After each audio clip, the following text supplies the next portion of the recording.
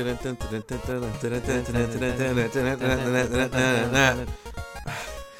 everybody, welcome to the Great Memory job. Machine. Mortal Kombat.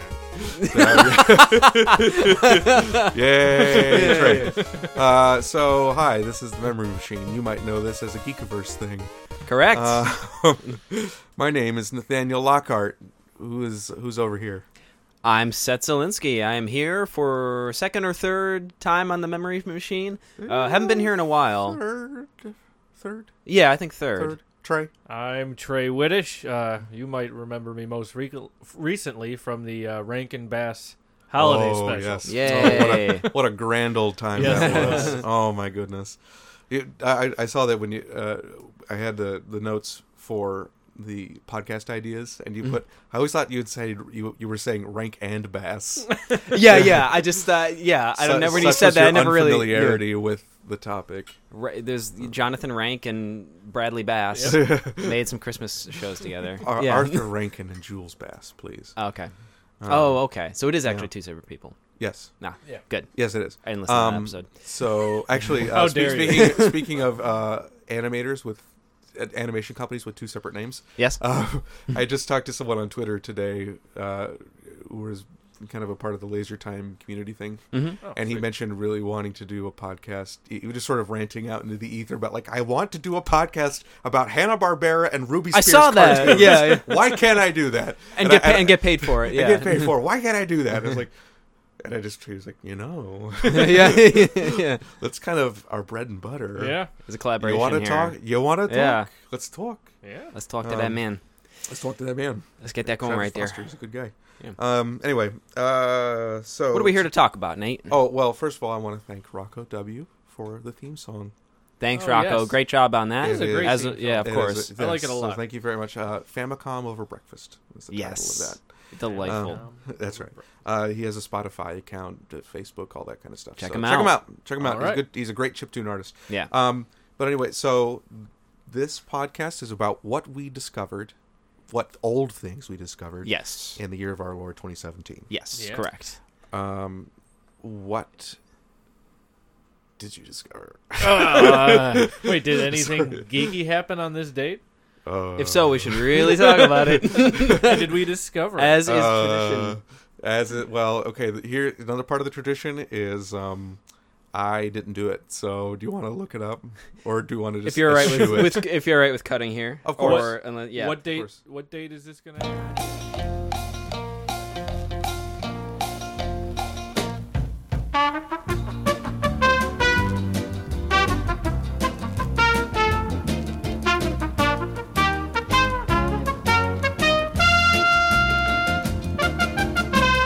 This is on January 15th, which I believe might be the exact day this goes up. In 2001, a little upstart website called Wikipedia, a free wiki content Really? encyclopedia, goes online. That's Wow. not really geeky, but That's geeky. Yeah. very relevant. It's all pretty the same. geeky. Geeks sign on Do you there know and write how what they much- want all the time. How much credence it's given to, like, the geekiest things Yeah. imaginable? Like the fact that, like, you can spend hours reading an entry on like Final Fantasy X. Right. Yeah. And also leads to the fakest things imaginable. We Oh, had that's a true. coworker that we put, or another coworker of mine put on Wayne Knight, the famous Newman's Facebook page, that another coworker of ours is one of his ex-wives. And that information made it to a Wayne Knight fan site. Oh no! So Oh no! ruining Wait, things. There's a since Wayne Knight fan 2001. site. Apparently, it was probably like somebody during the last days of GeoCities or whatever. Oh yeah! Oh, GeoCities, man! I'm telling you. At one point during, at one point for this podcast, I would love to do a show on the early internet, like the internet of like the late '90s and early 2000s. Oh, and yeah. just what a weird wild west it was. AOL webpage with whatever you wanted to put on there. GeoCities. Uh-huh. What were some of the other weird things? Lycos search. Yes. Web crawler. Angel Fire. Alta Vista. Oh man. Yep. Those are different times. Yes. Yeah. So anyway, yeah, Wikipedia in 2001. Did you How say about in that? January? January 15th, January 2001. Wow, how about that? Which may be the day this goes live. Yeah. Donate to Wikipedia today. Yeah. Do it. Do it. I'm very glad when those notifications come up. They don't plaster this gigantic extreme close up of Jimmy Wales or is that his name? Yeah. The strangely intense Jimmy Wales looking into my soul pictures, donation pictures. Yeah, I'm glad that doesn't happen anymore. I remember when we were in college. It was my senior year. Bradford Sargent and me and him were talking, and he's like, when I get a real job, I'm going to have to make some serious donations to Wikipedia because they've helped me a lot. Yeah. I mean, obviously, you wouldn't just quote straight from Wikipedia, Right. but he would use the sources that were listed in Wikipedia to go. Yeah. Right, and you can go Yeah. find a ton of stuff from that sources. I always had a professor. Yeah. Like, don't Yeah. quote Wikipedia, but the sources are there. Just go to Right. the bottom of the page. The and find sources that are source. real. Yeah. Right, the Yeah. sources are real, but never cite it. Yeah. Interesting. Today- Yes.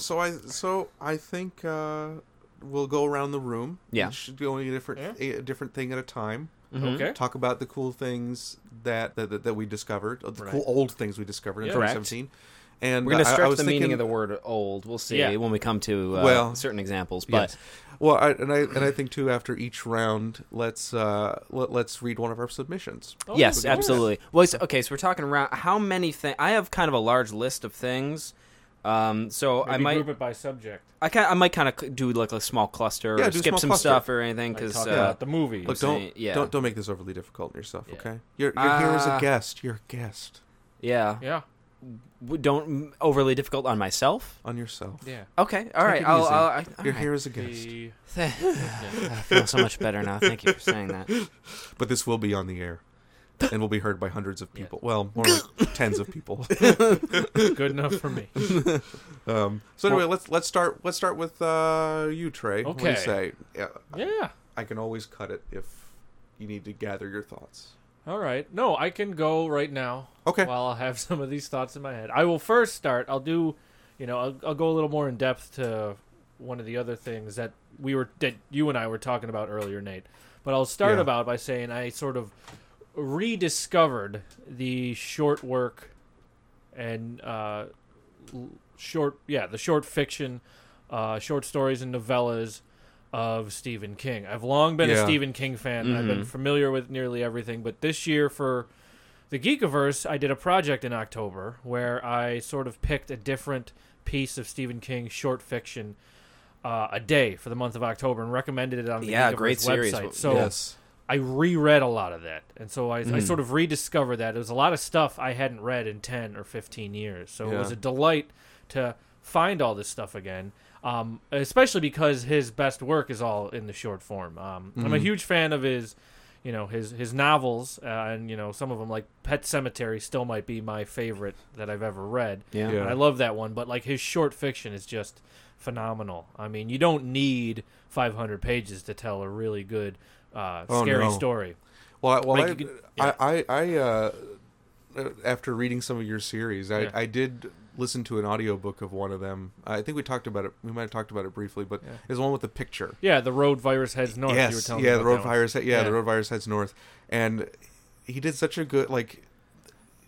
good job describing this yard sale where he found it, Yeah. even to the point of like describing the kind of hickish, crusty old lady who Right. was doing it, and just like, wow, that paints such a word picture. You know? Right, he does. He's So good at he's getting so that good at it. small town minutia Yes, in because yes. that's what he knows. I mean, he's Yeah. a big fan of Write What You Know, and he knows Yeah. these small towns. He knows these small towns in Maine. He's been to that garage sale before. Yeah, right.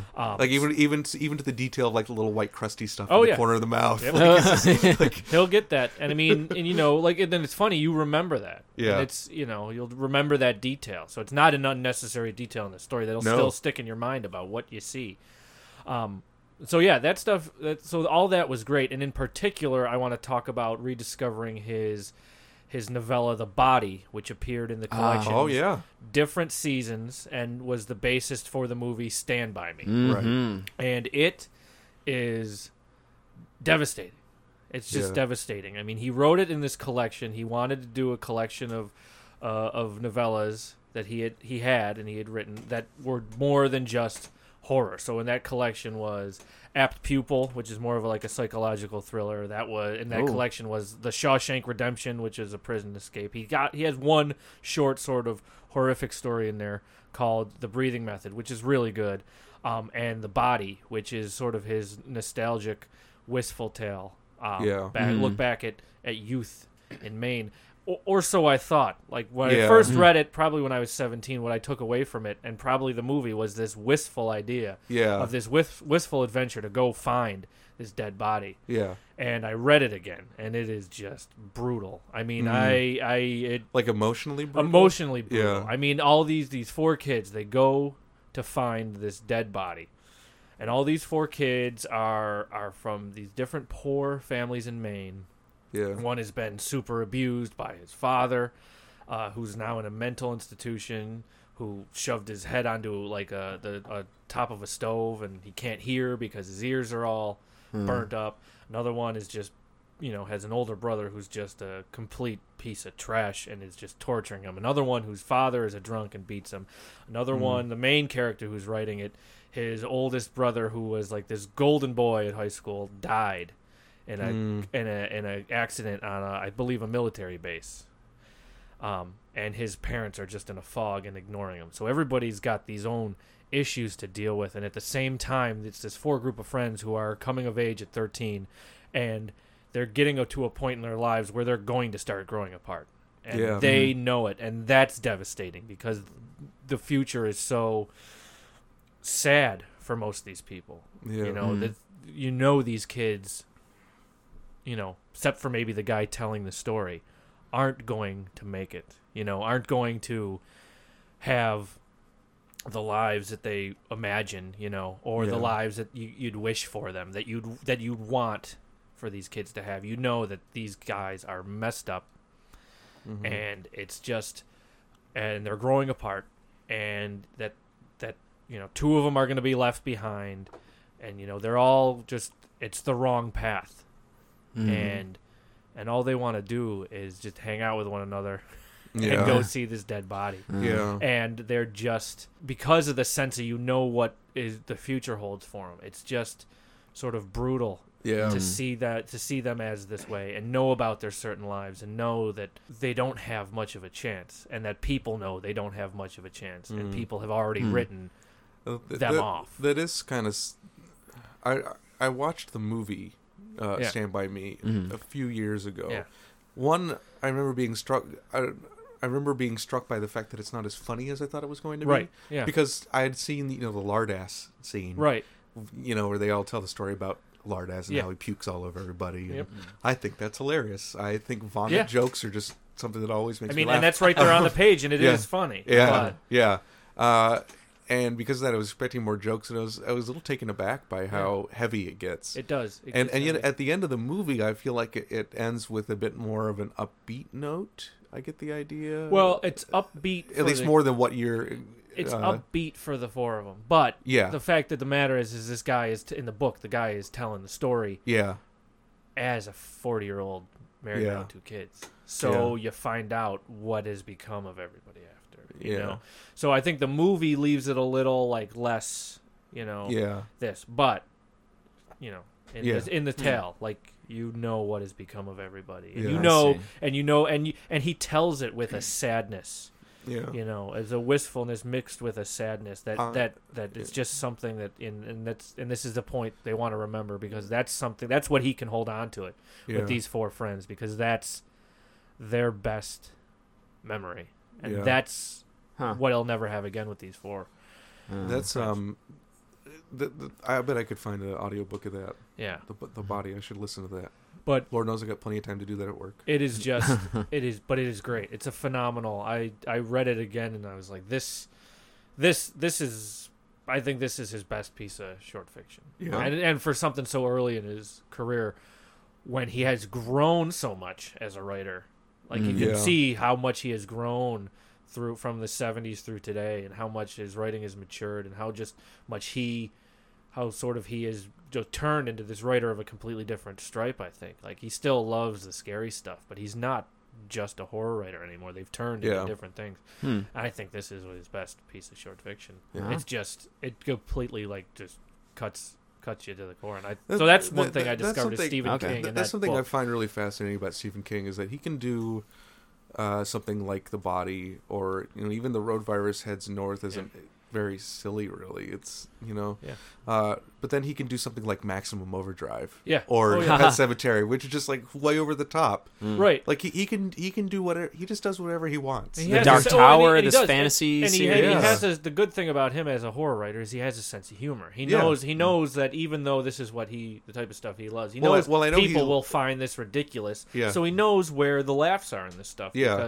Because you can't. He said, I think he said it before. You can't take it super seriously because not everybody's going to take this as super seriously as you are. You got to have a sense of humor about yourself, which he does, which he obviously does. That's some.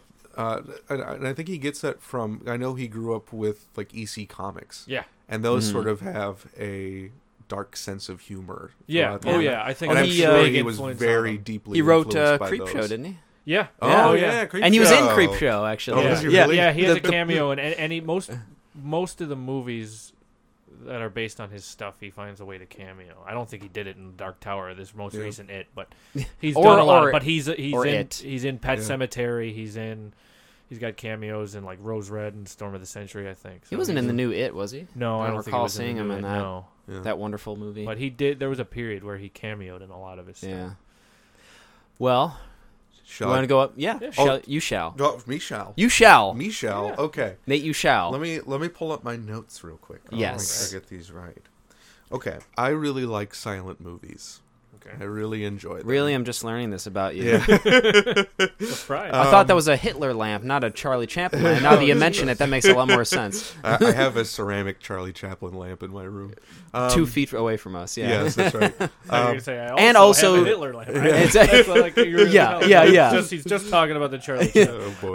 Sorry. Well, I of course I know that because Nate here introduced me to the great Harold Lloyd, who I'm a lifelong devotee of now. Yes. But anyway, I've and my silent film fandom mostly has extended to the feature film works of Chaplin and Keaton and Lloyd and to a lesser extent Harry Langdon and different comedic shorts and maybe Metropolis, you know.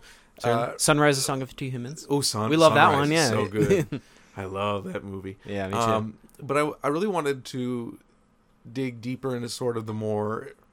Go outside of comedy and outside of the sci-fi, and I wanted to watch some of the silent movies that were considered the big blockbusters of that time. Yeah, and not just the comedies obviously were big blockbusters, but the ones I guess slightly more dramatic ones. So I watched Wings and The Big Parade. I'm not familiar with the Big Parade. It's very similar to Wings. Okay. It's World War I drama. I see. Yeah, World War I drama. And they are both excellent movies. Yeah. Big Parade is really good. It kind of treats World War I as sort of more of an adventure movie, kind of. Although, except for, I guess, towards the end. The spoiler for an 90-year-old movie, the lead character gets his leg blown off. And there's a scene in that where he comes home, he comes back home after having lost his leg, and his mother sees him there, and then you see little flashbacks in his mother's mind of when he fell over as a little kid, or when he fell off the swing or something like that, and she just immediately starts sobbing. I have to be there for my boy. Oh, goodness gracious! It was wrenching when I saw that. Wrenching. That was a killer, but it's a good movie. Good movie. The female lead, I don't remember what her name was, but she was really good in it too. French girl. And then Wings. Also Wings is also quite good. Clara Bow's great in it. Was that not the first movie to win Best Picture? Yes, the Oscar? It was. First well, Oscar? Sort of. There was Best Production. They said La La Land first, but then they said, no, it's really Wings. Yeah, right. That's right. Wow. I forgot that happened. It did happen, yeah. Man, that sucked. Yeah. Poor Moonlight? Moonlight. Yeah. Poor Moonlight. Yeah. The things with the Academy Awards, it was the first one was Wings was the Best Production, and then Sunrise won for best artistry in a film. So it's like there's 2 best pictures in 1927. It's like a Golden Globes kind of a thing where there's like best musical comedy, then there's best drama. Kinda, yeah. The Academy Awards started out that way. Okay. Interesting. That's crazy. Well, man, that's quite a year. We just mentioned Sunrise and Wings. Yeah. That's Wings great. is excellent. I mean, there's it mostly takes place in the air. There's lots of dogfights. Yeah. World War I dogfights, and it's incredible. The photography is amazing. I can't believe that they achieved what they did, and there is some amazing aerial stunt work in that movie. What did they use? Did they go fill planes up there, or did they use World War I footage from... No, if anybody had filmed up there, they bought went planes and up there. hired stunt flyers. Oh, wow. That's great. Went to town. Yeah. Use World War I footage. Yeah. Nobody was going up in the sky recording. I think that's a stupid question. The director, William Wellman, I believe is his name. I'm going to look it up real quick. Yeah, I was minorly off topic, but in terms of World War I stuff, this is something that's not at all old, but I've been playing Battlefield 1 more recently, which is a great modern show. I'm not really a shooter guy, but yeah, it's great. This main story mode is comprised of like 6 different vignettes, these short stories. Like one, you follow this guy who's part of a team that's in like a tank that's going, across enemy lines. And the second story, you're following like this con man who wins a plane and then participates in all these dogfights. So it's all these different like areas, all taking place in different kind of areas of. And I just rewatched Wonder Woman as well, which is another wonderful World War I centric thing. So, but anyway, you were saying about Wings. William Wellman was the guy who directed Wings, and he was this kind of tough guy. William Wellman, he was just sort of like, let's put the planes up there and shoot it. Yeah. You're afraid to do it? Here, I'll do it first. And I'll show you it ain't so hard. It's like Marion Cooper, the director. It's a lot like that. Just and like, then by proxy, Carl Denham. Yeah, right. Yeah, but it's okay. It's okay. The rhino wouldn't have got him. I had my shotgun. Yeah. It's that kind of a thing. Yeah. But that also had like a really deeply emotional moment where, again, spoiler for a 90-year-old movie. Yes. Where the main character accidentally shoots down his best friend. Who was flying back in a German plane because he had just escaped enemy lines, and he shoots him down. And there's a scene there where he's saying goodbye to his friend, and it hurts. It's rough. Yeah. But yeah, Wings is a really good movie. Yeah. I highly recommend it. It just got reprinted. It was out of print for a long time, which was a pain in the butt because I really wanted to see it. And like the only copies they had on Amazon were going for like $50, and I was like, I'm not going to spend. I should have sold mine. Should have sold mine while I had it. I have the Blu-ray of that, and it was now it's back in print, so it doesn't even matter. I saw that. I saw it. Nate told me, man, that Wings is really going up in price, and I checked it like last week. It's like $8. What is he talking about? It dropped. Yeah, it did. And that's when I bought it. And as soon as I saw it was being reprinted, I was like, I'm buying this immediately. Nice. I got that, and I got Portrait of Jenny, which is also a very good movie. Also, and Cinemaware. In like the 90s, made a PC game called Wings that was like a dogfighting game. That was really? Yeah, cool. Based on World War I stuff. Yeah, I believe so. That's awesome. And they made a game called they made like a Robin Hood game. They made a Cinemaware did a lot of that stuff. They made a sort of Rocketeerish game called Rocket Ranger. Yeah, Defender of the Crown. Yeah. And they remade a couple of those recently, including Wings. So yeah. I did that now, so got to know a little bit of Marion Davies movies, which Marion Davies was a big, at least her comedic stuff was a big influence on Lucille Ball. So there's a great movie of hers called Show People, where it is a belle from Georgia wants to go be a movie star. So she goes. So her and her pa go out to Hollywood and try to get her, into the movies, and and she. But basically the whole thing is just a big old spoof on Hollywood at the time. So there's tons of cameos from all sorts of Hollywood stars at the time. So you see Charlie Chaplin. Yeah. You see William Haynes. Well, William Haynes is the lead male actor. But Marion Davies is she's she plays the country bumpkin trying to be a star. Then she also appears as herself. And Marion Davies, walks on screen, and Marion Davies' character looks at her, is like, Marion Davies, who cares? Wow. It's great. It's a lot of fun. It's a really fun movie. Cool. But anyway, a lot of silent cinema. A lot of silent cinema. Yeah. Ate up over the year. Yeah. So, Zelensky.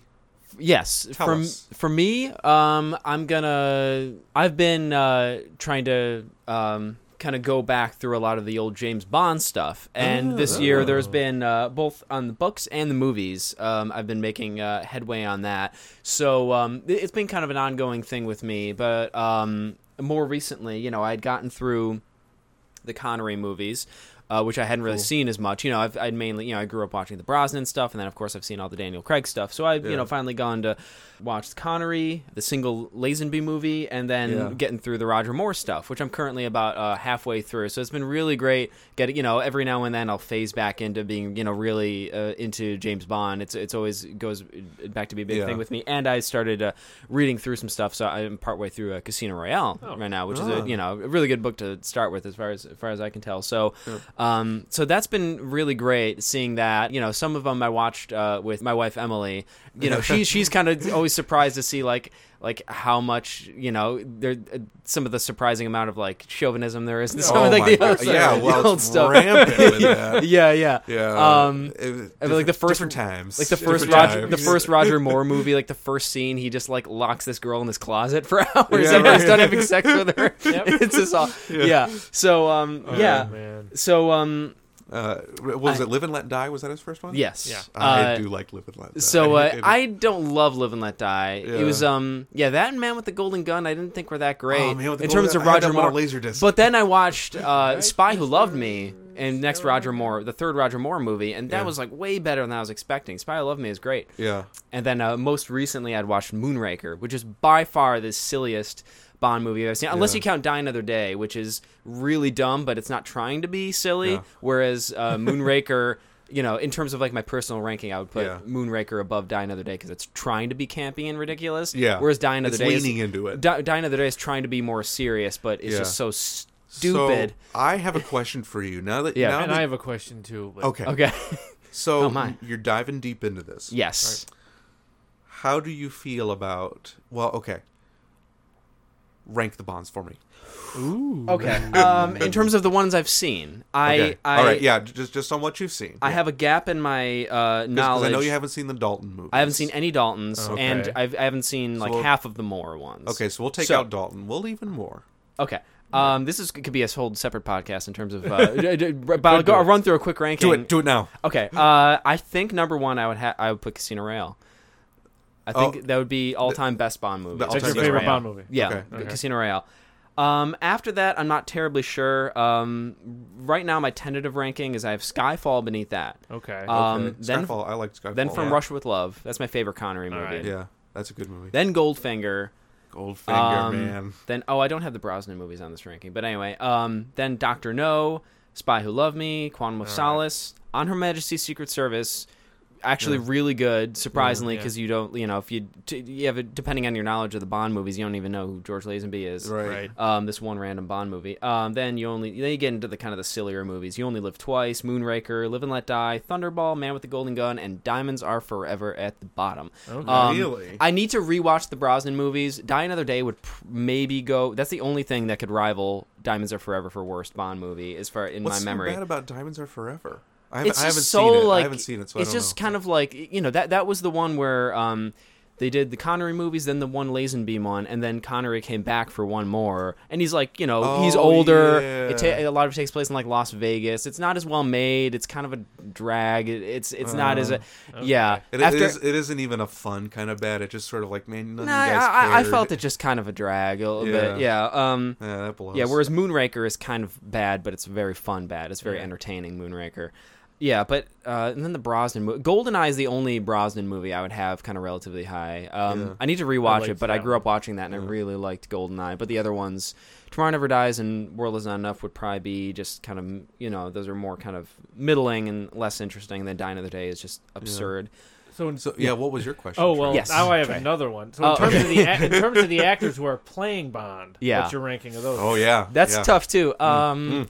Roger Moore number one. I really like Roger Moore. I like him too. I don't want to be, I try not to be just lean on what's new is what I like best. But I mean, I think you could make a case that Daniel Craig is the best. He's great. He's wonderful, and it's like Bond. Casino Royale, and and his era of Bond, I feel like has delivered a lot more than the other, because we have 4 movies from him. Right. 2 of them are pretty good, and 2 of them are just excellent, like so good. All right. So yeah, Craig would probably be my favorite, and then after that,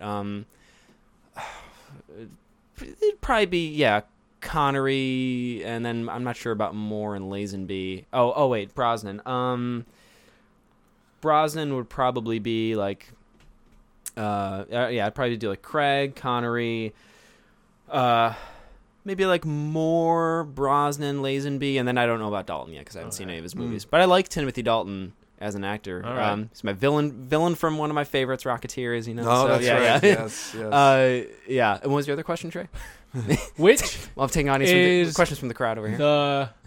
Which movie is the one, I can't remember, which is the one where the villain inflates like a balloon and explodes? That is Live and Let Die. Okay. Let Die. Is that Kananga? Yeah. Kananga, that is one of the most ridiculous moments in any Bond movie. They all have ridiculous villain deaths, like GoldenEye. He falls off of the thing, lands on the ground, and is alive, and then the satellite falls on him. Yeah. Or in Goldfinger when he gets sucked out the plane. Yeah. Out the plane.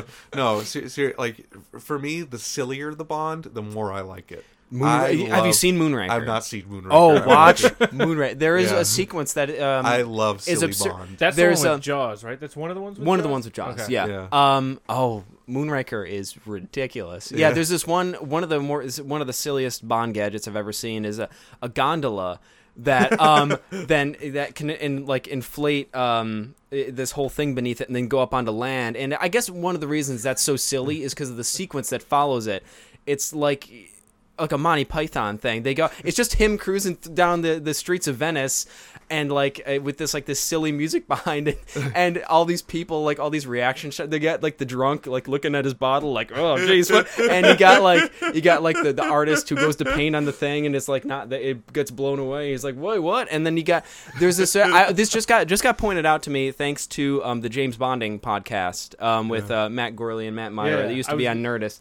Great podcast, and it's on Earwolf now. If you want yes, to keep it is. listening. Yeah, and they did a live podcast where Matt, I think Myra, I don't know, one of them pointed out what he calls the pigeon double take, which is like one of those reaction shots when he's riding the gondola thing. Is a shot of a bird looking like a pigeon looking, and they edit it to be like 3 times, so it's supposed to be like a bird doing a triple take, but it looks awful. Yeah. And there's a lot of cranked up there's a lot of fight scenes and under cranking about it, and it looks really, sometimes that can work okay, but it looks really noticeable in Moonraker. But yeah, so anyways, James Bond, and then I started reading through Casino Royale. I have a number of books I want to get through. I want to get through the Blofeld stuff in the books, and then I want to start reading actually some of the post-Fleming stuff is really interesting to me. So but that's been a big thing. I don't know if you like the what Bond stuff do you prefer, Trey? If anything, I don't know. I mean, I it's been so long since I've gone and seen any of the watched any of the old ones. The one that always sticks out to me that I've seen the most, and I think I enjoyed the most because my father and my grandfather both enjoyed it the most. So it's the one I've watched the most with them is Goldfinger. Mm-hmm. Goldfinger, I think classic. is probably my favorite of the ones I've seen. That's a great. I've seen them. That's the one, but I haven't necessarily done a lot of Bond rewatching. So I've seen most of them. I think at some point. Mm-hmm. Oddly enough, just because I don't tend to go to the movies much, I have not seen any of the Daniel Craig ones. Oh, really? So I have no. Oh, wow. I mean, I hear lots of good things about them. I just haven't. I just don't don't make it to the movie theaters much. So which ones have you seen? My dad liked Casino Royale so much. He usually doesn't see a lot of movies, and even this, he doesn't usually watch a lot of movies. Mm-hmm. But this is one of the few movies he loved so much that he saw it twice. Oh yeah, yeah. He doesn't usually do that. Casino Royale is so good. He loved that movie. I'll have to see them. I like that one. I like Man with the Golden Gun. Man with the Golden Gun. I like Live and Let Die. I wish Scaramanga. Yeah, I just like little Hervey. Oh, Hervé Villachez. Yeah. I got that. It was like the first thing that what other podcast gives you Hervé Villachez impressions? There's probably a few. Plane. So yeah, I don't know what. James Bond is just something for whatever reason. It's like spy fiction mixed with like this larger than life, almost like comic book superheroic. Sometimes it's just something I keep coming back to. It's just it's good stuff. James Bond is a thing for me. All right. Now is it time? Let's get some user submissions. A listener submission. Should I start with what I got in the email? Sure. Or should I start with what my family members sent me? Start with that. Do whatever you want. My family members sent me? Do whatever you want. Okay, so my sister Margaret said that she has rediscovered Silly Putty. Okay. Nice. Because what she does is she plays with it during meetings or whatever. Like, it's a good fidget toy. Yeah, it's a good little fidget toy. So that's what she does. She just plays with Silly Putty.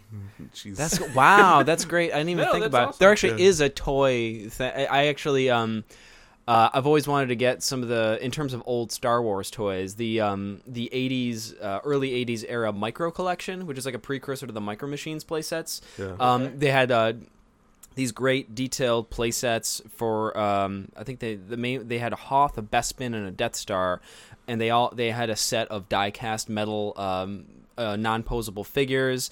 And I just love, I like a lot of old Star Wars stuff, and I love kind of play sets like small worlds and everything to like set up, and I think that's really cool. So I finally got my first David Adams actually had a boxed old Micro Collection thing from part of the Bespin play set. They have several different pieces that you buy and then put together. So that's in terms of old toys. I didn't even think of, but that's actually something this year that I picked up that I've always wanted. So I want to get more of those. I don't collect a lot of old Star Wars stuff, but I'd like to collect Micro Collection stuff. All right. Another thing one of my other family members sent was my aunt actually messaged. God bless her. And let's see if I can pull it up here. I just had it, I swear. Mm-hmm. He said she found an antique dresser while shopping in Pomeroy in Ohio. And these are outside the box. Very nice. Yeah. Well, but what she did is she did. You ever seen that show Flea Market Flip? Probably a little bit. Yeah. Heard of it anyway. But what she did is she bought it and she repainted it and sanded it down and gave it a new set of knobs and stuff on it. So she kind of made it her own thing, which is pretty cool. Oh, cool. But then she found a copy of Star Crash inside of the dresser. Yeah, and that's what she... No, I really like that kind of stuff. Flea Market Flip is like the only show I really tolerate on HGTV. Have you guys seen a lot of HGTV shows? No. Most of it is like really rich people going to try to buy homes. Oh, yeah. And I've seen that. I've seen a lot of the spoof stuff about that. And they have like budgets of like $700,000. And I don't know. It isn't close enough to the beach. And I'm just like, ugh, gross. I never want to hear from you people ever. I know. You should have a TV show that's showing up and punching those people. I know, right? Sorry to be violent, Geekiverse. Makes me angry. Violence over. Yeah. No, but Flea Market Flip's really cool because people will go to like flea markets and find old pieces of furniture or whatever and make it into a new thing. Yeah. Which is something I really enjoy. I've seen a little bit of that. I think. That's a cool show. That's kind of what you did. More relevant to you. You could do some of those things because you're. I don't know about Trey, but you're a handier fellow than I am in terms of fixing. Yeah. Pretend I am. Yeah. Okay. Yeah. I'll try something, and then when it breaks, I'll call my dad or my father. Yeah. Right.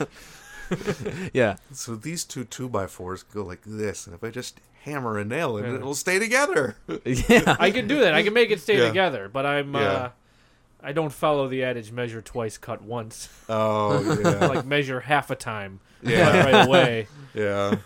Yeah. I know the feeling. Sometimes, though, like I feel like I'll measure like a ton and I'll still get something wrong. You know what I mean? Yeah. Like, I didn't realize like that... my guests here can see this. You guys can't. But I have here I have a little shelf in this game room of mine. Right. And I had to add a few more shelves, and to buy another individual steel shelf was way too much money. They wanted $30, which wasn't going to happen. So I tried to build my own out of wood. And as you can see, it didn't quite work out so well, and it sags in the middle. Yeah. It's holding it up, though, right? It is holding it up. See, like, I think I could put a brace in the middle of that and do it the right way. I could probably do that. Yeah. I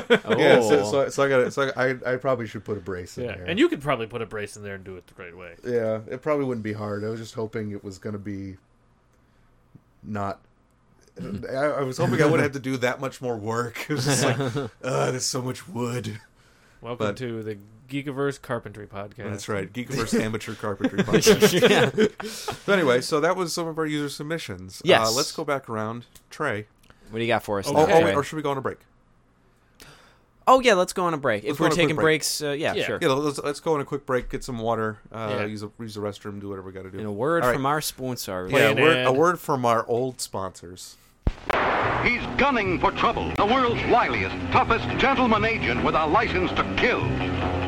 007. It spells Bond. He's the idol of every woman. Who are you? Bond. James Bond. The envy of every man. The nemesis of the treacherous Mr. Goldfinger. Sean Connery in Ian Fleming's Goldfinger. Starring Gert Froba as Goldfinger. Honor Blackman as Pussy Galore. Also starring Shirley Eaton. James Bond is back in action, mixing excitement with girls and thrills.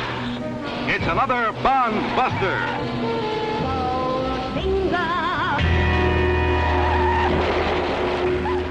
What's up, geeks? Just want to remind you of our fantastic YouTube channel.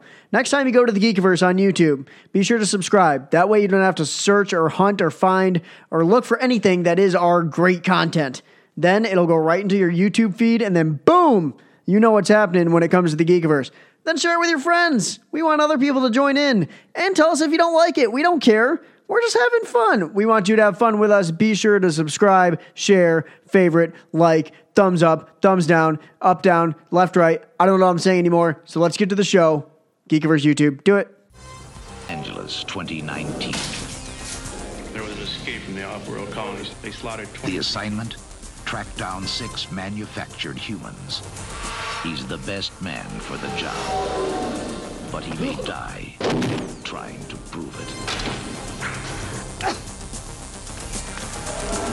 Harrison Ford is the Blade Runner. Music video, I can't see it. If the music don't sound good, who cares what the picture looks like? Then Pioneer gives me their laser disc player. It's a video turntable that works with a laser beam, and that laser beam makes all the difference, they tell me. I'm a little skeptical, but I listen. I listen to Flashdance. I listen to Barry Manilow. I listen to Raiders of the Lost Ark. I even listen to me, and I sound good. I sound better than good. Fact is, the stereo on the Pioneer Laserdisc is as good as anything I ever heard on my stereo. And according to the experts, the picture blows videotape away. Now, who am I to argue? The Pioneer Laserdisc brand video disc player. Video for those who really care about audio. I like it so much, I got one for my friend George Sherry.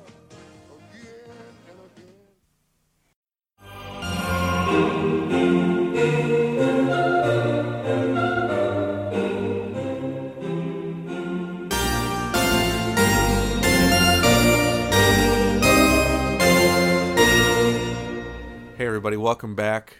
Thank you, sponsors. Thank you very much. Thank you, Bruner, wherever you are. That's right. Thank you, Bruner.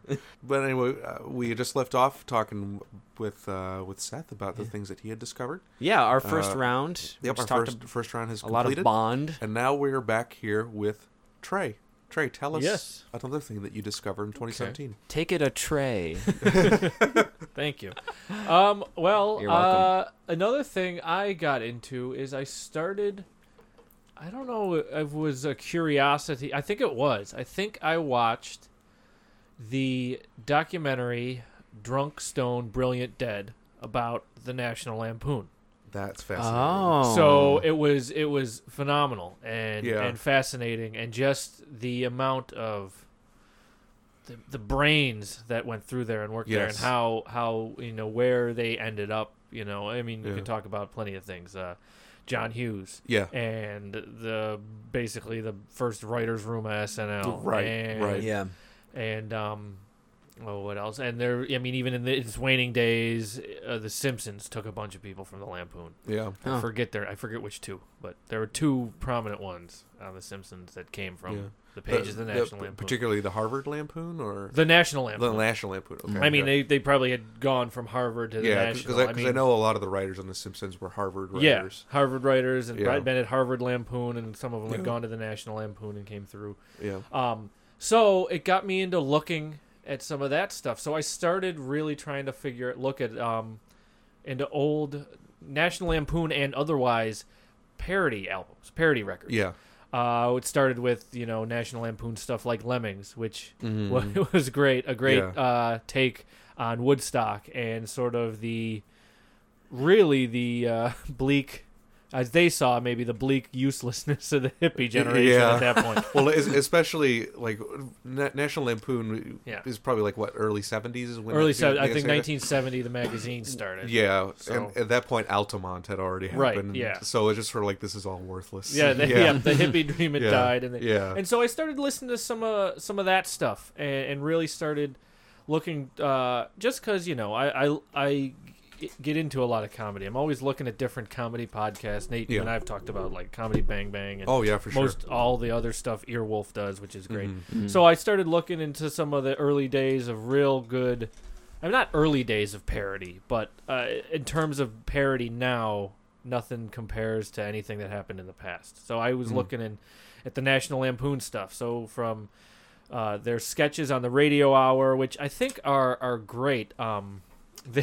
They are for like a certain men or young men of a certain age. I think there's a point where you can age out of some of that stuff. But I mean, for the time, you're thinking about some of the stuff that's on That's Not Funny, That's Sick, the drug stuff, or the Mr. Rogers parodies that are on there. They're funny. Yeah. They're funny.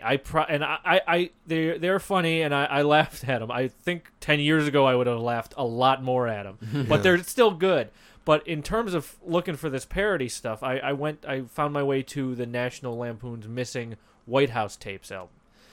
So all the White House tapes that are redacted and blanked out, they filled in the blanks on them. And there's some really good stuff there, and it, it's Brian Doyle Murray, Chevy Chase, Belushi's on that album. Everybody, Brian Doyle Murray. I mean, the amount of talent that on it is great, and the way it's just formatted with somebody introducing each part of these tapes, and the types of and some of it is it's stuff like that you think like there's one part where Richard Nixon keeps talking about how he wants to, and then static. The American people, how he wants to static this person and static that person, and so it's stuff that you could expect out of stuff, but it's just they just do it smart and snappy, and I think because of the talent and the people they had working on it, it's great. Yeah. But then it led me to find David Fry's Richard Nixon albums, and they are great. They are, it's just a great example of how a presidential parody should be, I think, because a lot of them take one aspect of his personality. Yeah. And in this case, at least in the first album, which I think he does to great effect, I Am the President, they take his paranoid mind. Yes. And amplify it. It's a slow burn. But it amplifies. It starts off with him practicing a concession speech for the 1968 election. Yeah.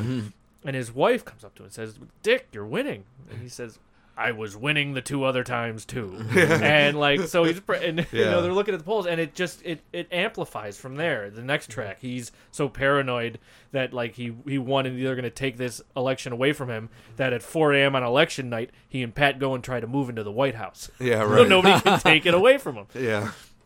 And it's just, I think there's there's a wit to it and a smartness to it, I guess. It's probably a poor word to say. There's a better word. That it's just he's trying to get more into the character. More of who into the Nixon character is. and more. I think maybe more rather than just sort of wiggling his jowls around and saying, "I'm not a crook." Right, and more of an informed idea about the man. I think it comes from a place of knowledge, and this is how he is, and and understanding of how the guy navigates through politics. Which I guess what I found so good about it is I immediately compared it to what SNL is doing with Trump, which I think comes from a full place of contempt. Yeah. So there's no absurdity to crank up. They're just it's just look how bad this guy is. And even if you agree, it's not I don't think it's good parody, and I don't think the impersonation is good. It's just look how bad this guy is. Yeah. And they leave it at that. There's nothing they don't find any absurdity in him. It's just this is who he is. And SNL has done that to a great extent in the past, like with George W. Bush, and they find the little the little absurdities in his personality of him being a dolt and amp him up, or even he didn't look like him, but the idea that Gerald Ford was supposed to be dumb, and how what Chevy really Chase did with that, and constantly, and what Chevy Chase did with that, and took it to a point of absurdity, which I think is missing from it now, and that's what those Fry albums pointed out to me. I think, you might not like them, but the comedy doesn't come from a place of contempt. It comes from a place of like understanding and what is funny about this guy, as opposed to what don't we like about this guy. And I think you can listen to those albums and learn about maybe how it should be done. I feel like it's dated material because it's Nixon, but I'm still laughing at it because just because. In what I know in an enjoyment of American history, I know these things about Nixon. It's funny because they found the absurdity and they highlight it and they nail it and they nail it and they nail it. Yeah, and it turns up, it escalates into a great crescendo. I think there's so much about how satire and parody is done that it really was stronger a few decades ago than it is now. Yeah. I think there's some great examples of modern satire. If you go outside, I think the Not Another Teen Movie kind of stuff. Really I mean, if you get into those, those things are just a stain on the history of satire. Right. But then there's there's great stuff like what Edgar Wright did with Shaun of the Dead and Hot Fuzz, or even stuff that like the President Show. The President Show. Oh yeah, because then he finds the absurdity in the whole Yes, he does, and it is absurd. He plays Trump like. An excited baby, is how he described it, and it really comes across where he's just sort of he's just a goofy baby. It's really funny. Like he finds the absurdity in it. Yes, the contempt doesn't shine through, and I think when the contempt shines through, the contempt shines through, it takes away. But so there's this stuff. It's finding what's absurd, and so that's great. The presidential parody albums of David Fry. There's 4 of them. There's I Am the President, Radio Free Nixon. Richard Nixon Superstar and Richard Nixon of Fantasy, and they're all different. And he's such a good impersonator because he's doing Richard Nixon, he's doing Lyndon Johnson, he's doing William Buckley, he's doing Hubert Humphrey, he's doing all these great people, and the first one is great. They recorded it in front of a live audience. They invited an audience into the studio to do it, and you can hear like the genuine laughs. Yeah, Radio Free Nixon and Richard Nixon Superstar sound a little like they're using a laugh track now. But but I don't know. Yeah. But it could be how they mixed it. But in the first one, it's it's a genuine audience, and you can hear the laughs, and you can hear like even little isolated laughs at certain points where somebody's just trying to stifle it and bursting out, and so it is great. But just the work that he did, and sadly, once Richard Nixon resigned, his career sort of fell off until he did a comeback album in 1998 and did a Clinton album.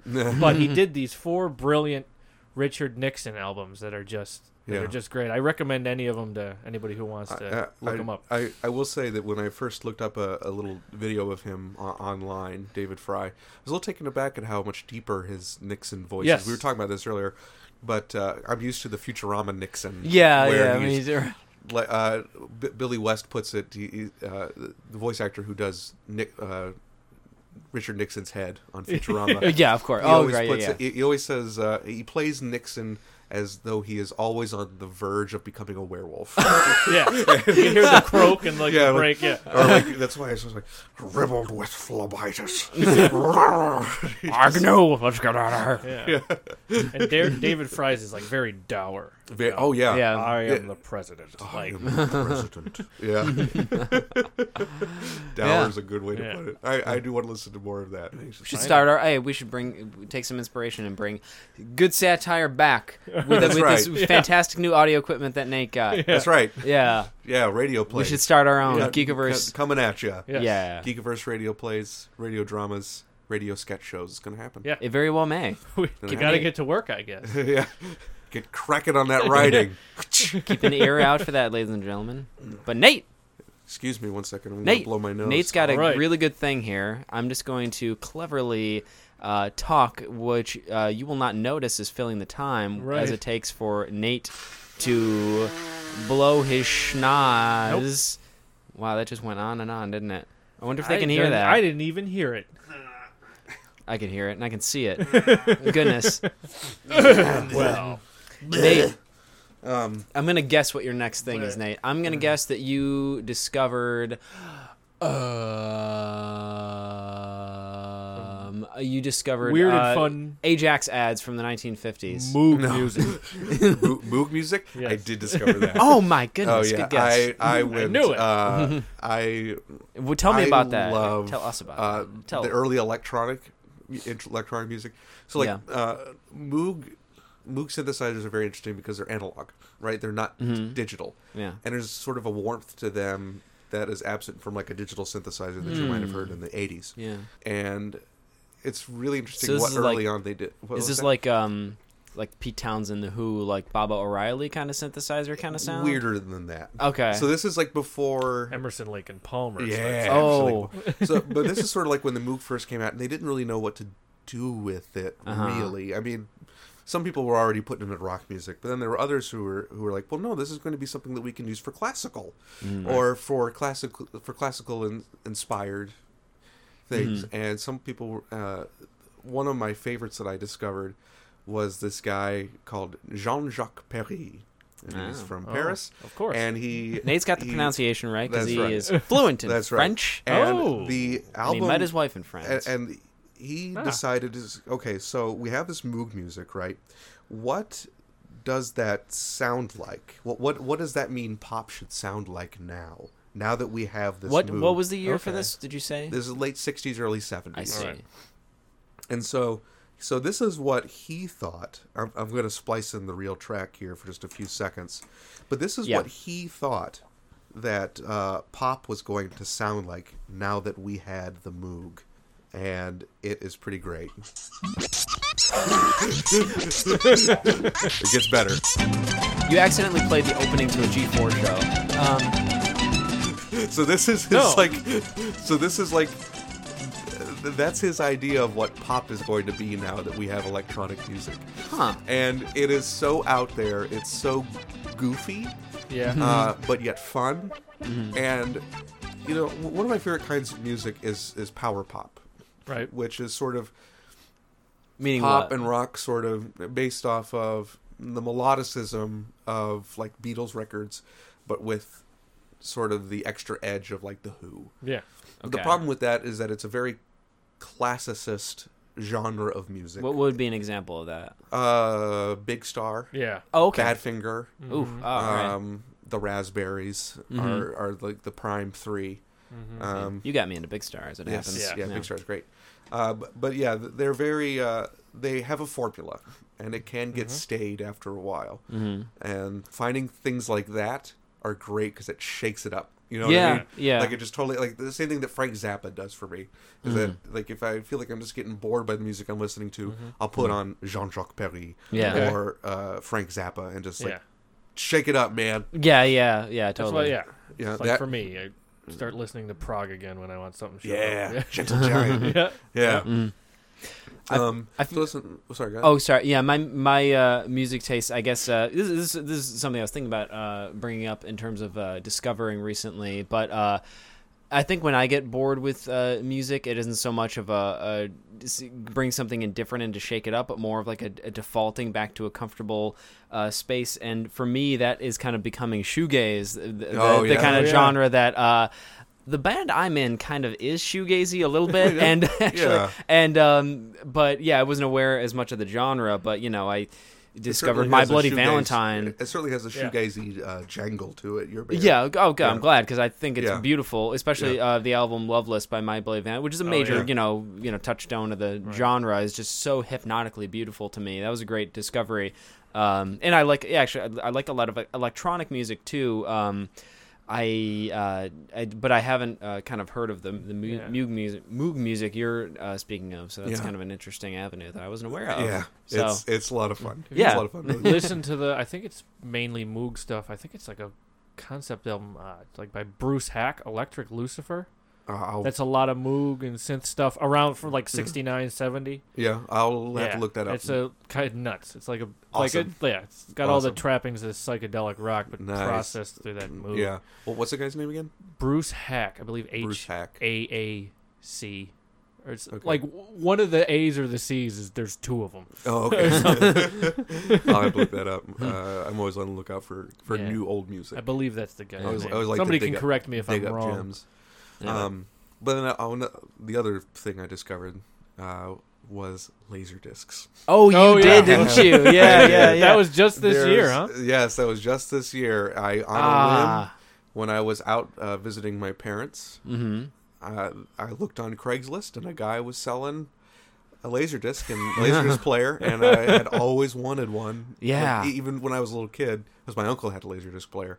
Yeah. I remember seeing it and just be like, I'm a little surprised it took you this long to get one. I would always remember like the display of them in Media Play. Be like, what the hell are those? Yeah, like my older brother was like, this is like the thing. This is like a little too rich for our blood. But this is, I just came here to get a Goosebumps book, and I got this giant display of Laserdiscs. It's this giant movie, yeah. What kept me from getting them for so long is my wife looked at me and said, My wife. Oh, man. I'm sorry. I'm so sorry. Who do you think you are? It was a Bob's Burgers reference, not a Borat reference. That's how I justify it. Scott Aukerman. My wife's not going to listen to this now. Yeah. No, my wife is like, Nate, those things are enormous. Like if you're going to get one of those, just can you get rid of some other things? Like, at least. And I said, you know what? That's fair. Yeah. So I sold some stuff, and I got a Laserdisc player. Until you get a house. From a guy in Irondequoit. Webster. Oh, okay. Webster. In fact, my Laserdisc player is from the Webster Central School District. Oh, nice. So what kind of stuff what kind of movies did you get with him? Everything. I've got a bunch of stuff. I have. What have you watched so far on it? I watched Blade Runner. That's okay. And this is your first time watching Blade Runner. My first time watching Blade Runner, and I watched the original theatrical cut with the which is a very interesting choice. Yeah. Yes. Which is like, which makes me even more interested to watch the other versions. Yeah. Even though I still I feel like a lot still came across. Yeah. But I knew going into the narration was going to be clumsy, so I just kind of took it with a grain of salt. Okay, I mean you were aware of the context of that, so yeah. So I sort of I feel like I went in with a good outlook on it. That's great. I was able to appreciate what this is a whole realm of discovery. Not only you watched Blade Runner for the first time on Laserdisc, which is also a new thing for you for 2017. Yeah. That's quite the watched Blade Runner. I watched Marty. Marty was great. I love that movie. Marty has Ernest Borgnine in it. He plays he plays a 36-year-old and I don't think Ernest Borgnine was ever 36 years old. He's never been 36. He works at an Italian deli in the Bronx, and he's 36 and he's not married. What are you doing, Marty? You gotta get married. And it's just about it's sort of like the Italian culture of having to be, like you're ashamed if you're not married. At that age. That's like Houghton culture. Yeah, where we came from our Christian college. But it's sort of him coming to terms with that, but then finding a woman that he does like, but then nobody else likes the woman. And so he just like, hey, you know, I'm 36. I'm gonna be with a woman who I'm gonna be with and who I like talking to. And it's a great little character movie. Great. Marty. Yeah. Marty's good. You watch any of those Looney Tunes over there? Oh heck yeah, those are great. I gotta find a way to watch all the old Looney Tunes. Oh dude, I have a bunch on my computer. I ripped them on there. Oh, if nice. you want to just bring over a USB drive, All right, I can do put 'em that on. sometime. A bunch of stuff. James Rolfe really with the likes golden guns up there? Laserdisc. Nice. Oh, okay. Yeah. He says that there's like there's kind of like an organicness to how it looks. Well, and it's analog. It's not because digital. it's correct. Yeah, and that kind of it's more user friendly in the way that there's not like unskippable like titles or like FBI warnings at the beginning. You can just kind of skip through it like a VHS almost. Yep. But obviously it looks and I know there's a. I'm thankful to Laserdisc format because there was a lot sourced from that for the Star Wars despecialized editions. Yes. For the HD cuts of the non-special edition versions of the original Star Wars trilogy. I still need to get some of those from you. Those are great. Yeah, I have them. I'll give them to you. Yeah, I definitely need those because all They are I have right now. What I mentioned this in another podcast, but the way I always watch Star Wars, the original Star Wars, is someone scanned a 16 millimeter library print of Star Wars from 1978. And that's how I watch it. It's like pre-episode, pre A New Hope. Right. It doesn't even say A New Hope. It just says Star Wars, nothing, and then a crawl. Yeah. No episode 4. That's great. No A New Hope. Yeah. It is as close as you can get to the original theatrical version of Star Wars. Beautiful. That's awesome. Because I'm a Puritan when it comes to that. Movie. Puritan. Yeah, I'm okay with the minor changes they made in the years that followed the original trilogy, but as far as special edition goes, I consider those despecialized versions the definitive way at this point to watch the original trilogy. I love what the comedian, what's his name, Dana Gould said about the Star Wars special editions. As you see, like, you go to Mos Eisley, and you see like a robot or like a dewback walking in front of the camera. And he said any other director at that point would have said, no, cut. You can't have a dewback in front of the camera. But no, instead George Lucas just like, put it all in. Like, that's not how you direct a movie. Can I make a confession? That is how I first saw Star Wars. Really? Yeah, my dad was a Star Trek guy. He was never into Star Wars, so I never really learned about the magic of Star Wars until I had friends who loved the magic of Star Wars. And the first time I ever saw it, we went to the theater when the special editions came out in 1997. Yes. That's how I saw Empire and Jedi 12. for the first time. I was 12, and that's how I saw them for the first time. Wow. So, I mean... You must be really close in age. It was 1987. I was 10. Okay. I was 10 as well, born in 1985. Okay, so, but I'd seen the originals before that. Unlike VHS, we taped them on TV. I had not seen the original, so I saw them as the special editions. So I mean, I understand everybody's problem with them. I don't think I ever had because that's how I first saw them. But I understand why that would make people angry. Yeah. Especially if you go back to them now and like the CG is so bad. Yeah. So I mean, that bad. stuff ages. It doesn't age well. No. Not like Jurassic Park. Did I ever watch Jurassic Park? Jurassic recently? Park does age The special effects have aged so well. Yeah. It's unbelievable for a movie made in 1993. Yeah. Excuse me. Yeah. That's how it should be done. Is Jurassic Park. But anyway, so that's what that's it for me for what I just did in 2017. Zelensky. Yeah, let me go through some stuff. I have I'm just with kind of a cluster of movies. All right. That I'd so I'd never watched The Iron Giant before, so me and Emily just watched that. The Iron Giant's wonderful. It is wonderful. I love that movie. I love and there's so much I like about Brad Bird's creative choices and this. I even like Tomorrowland. That kind of like. I've heard that's worth watching. Yeah. It's cool. There's a lot I like about it. It could have been better. I can't wait for The Incredibles too. Oh boy, yeah. The Incredibles is the best superhero movie of all time. I would agree with that. I would agree with that. I have to see it still, which is surprising because I'm such a superhero movie guy, but I've never seen The Incredibles. Go watch it. But It's like how Civil War should have been. I still like Civil War. I like Civil War, but my favorite superhero movie of all time is The Incredibles. Yeah. I like Winter Soldier better, but anyway, we don't need to get in that discussion. That's for another day. To quote Conan. Yeah. So I watched the original Planet of the Apes for the first time. Oh, wow. So that was great. great. The original Spider-Man TV movie with Nicholas Hammond in Really? it, which was Is you know that the not 70s, 1970s? yeah, 77. Okay. yeah, which you know Yeah. for its time and for the budget Sure. is like not a bad effort. No, it's impressive. For Yeah. the The time. one where you see him going like this, and you can see the giant can of silly string on his. I don't recall that. Does that look like that? It had I some don't know. admirable wall crawling stuff. I've never seen that. The one. guy I've just is seen like the this, image. I would say like the spitting image of the 1994 animated Spider-Man. Yeah. Nicholas Oh, he Hammond. looks like- he has Yeah. like the mop He top. looks like He's- that Peter Parker. Yeah, and he kind of I remember renting those on VHS back in the day. Yeah, those yeah. old Spider-Man movies, The TV animated movies. series? Yeah. That was Oh, cool the to see. The old movies. TV Yeah. movies. in the lead up to Homecoming to see Yeah. where we've Yeah. come from. 3 Outlaw Samurai. This Which movie, 3 Outlaw Samurai. Haven't heard of that It's one. I don't recall the director. It's not a Kurosawa, but it was an inspiration for Last Jedi. Oh, cool. Okay. Ryan Johnson, kind of gave he posted online like this list of movies that he wanted his cast to watch that were tonal inspirations for The Last Jedi, and one of them was 3 Outlaw Samurai, which is a great samurai flick with these 3 main characters coming from these different places. Is that the scene that influenced when the First Order shows up on Crate?